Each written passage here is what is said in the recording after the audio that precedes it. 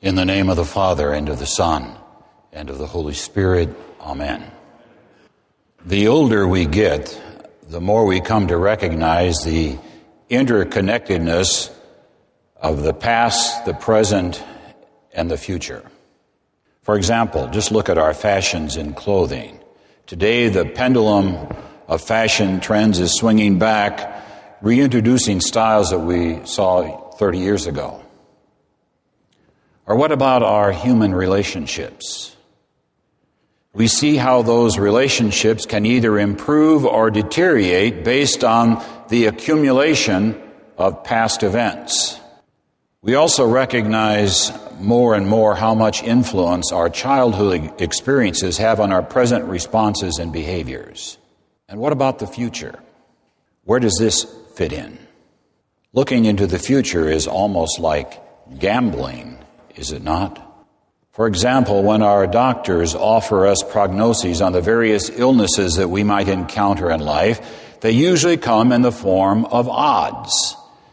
Say in the form of a 40 or 50 or 90% chance of recovery.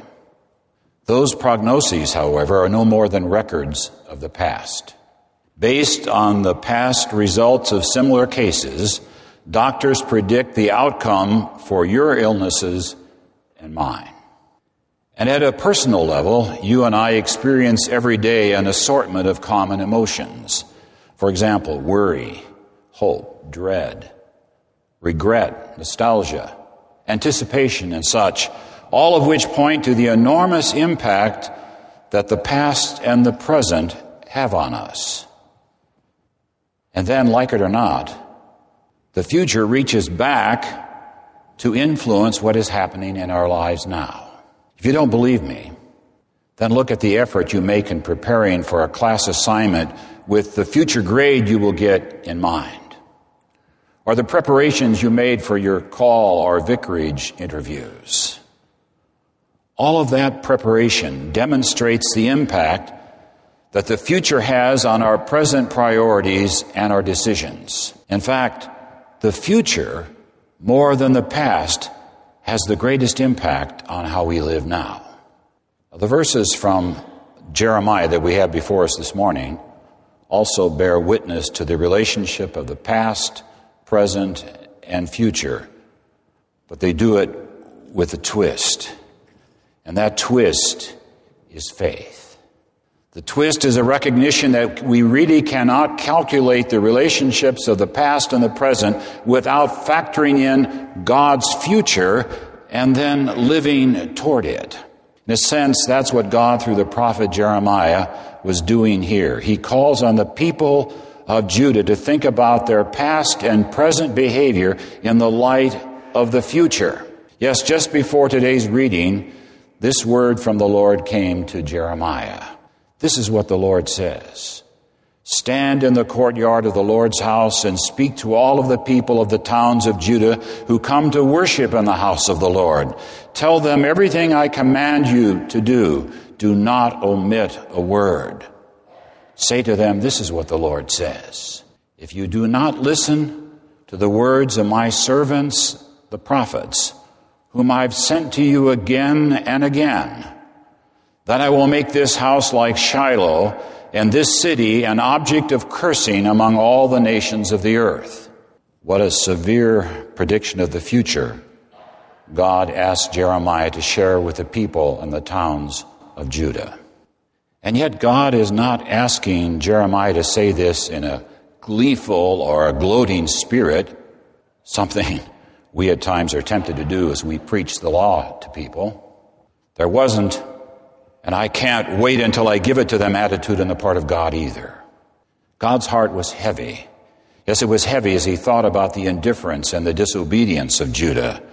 But it's always heavy and torn with anguish when people reject his love. And yet the people of Judah needed to hear these severe words. Something was wrong with their ears. They had not and were not listening to the voices of God's prophets. Something was wrong with their feet. They were not walking God's paths. Something was wrong with their hearts. They foolishly were engaged in a thoughtless and a routine observance of their worship life. The substance of God's message through Jeremiah is an attack on the illusion that being part of God's chosen people gave the people of Judah automatic privileges and absolution from any moral judgment. The illusion in our day would be what some people might call comfortable Christianity. That attitude toward our faith life, which allows us to enjoy each other's fellowship while ignoring or rejecting people who are in need or who are different. So how did the people of Judah receive the message that God asked Jeremiah to bring to them? As soon as Jeremiah had finished telling all the people everything that the Lord had commanded him to say, the priests, the prophets, and the people seized him and said, "You must die."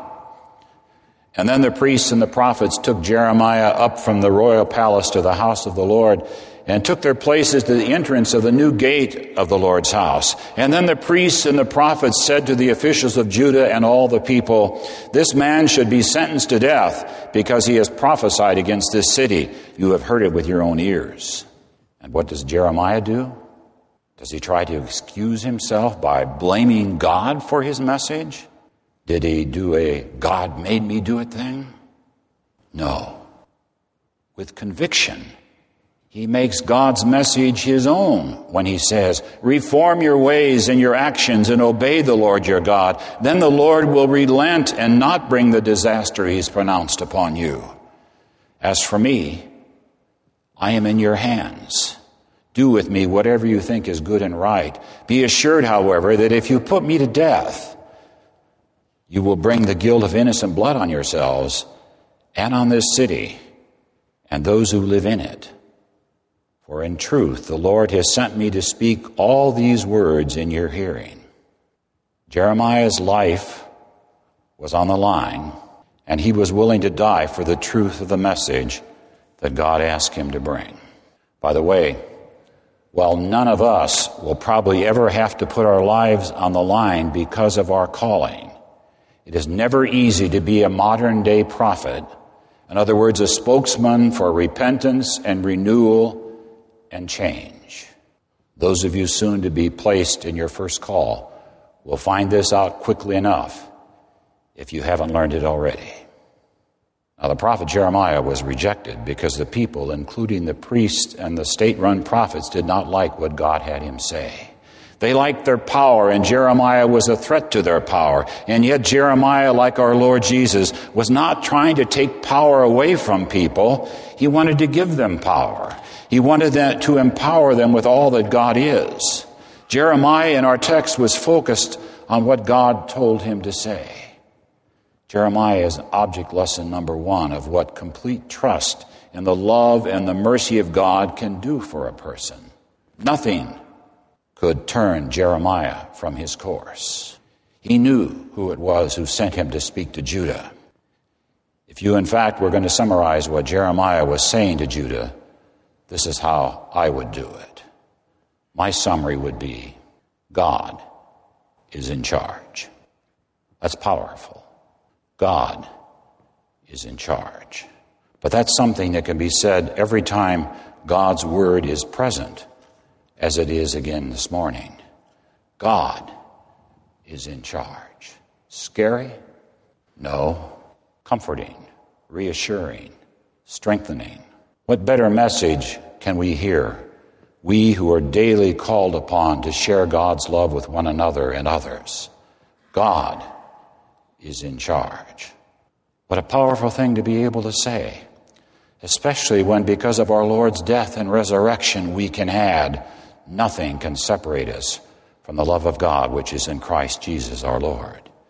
Yes, God is in charge. And He, our God, even now, is reaching back from the future to assure us that His love will be with us now, as it has been in the past. In the name of the Father, and of the Son, and of the Holy Spirit. Amen.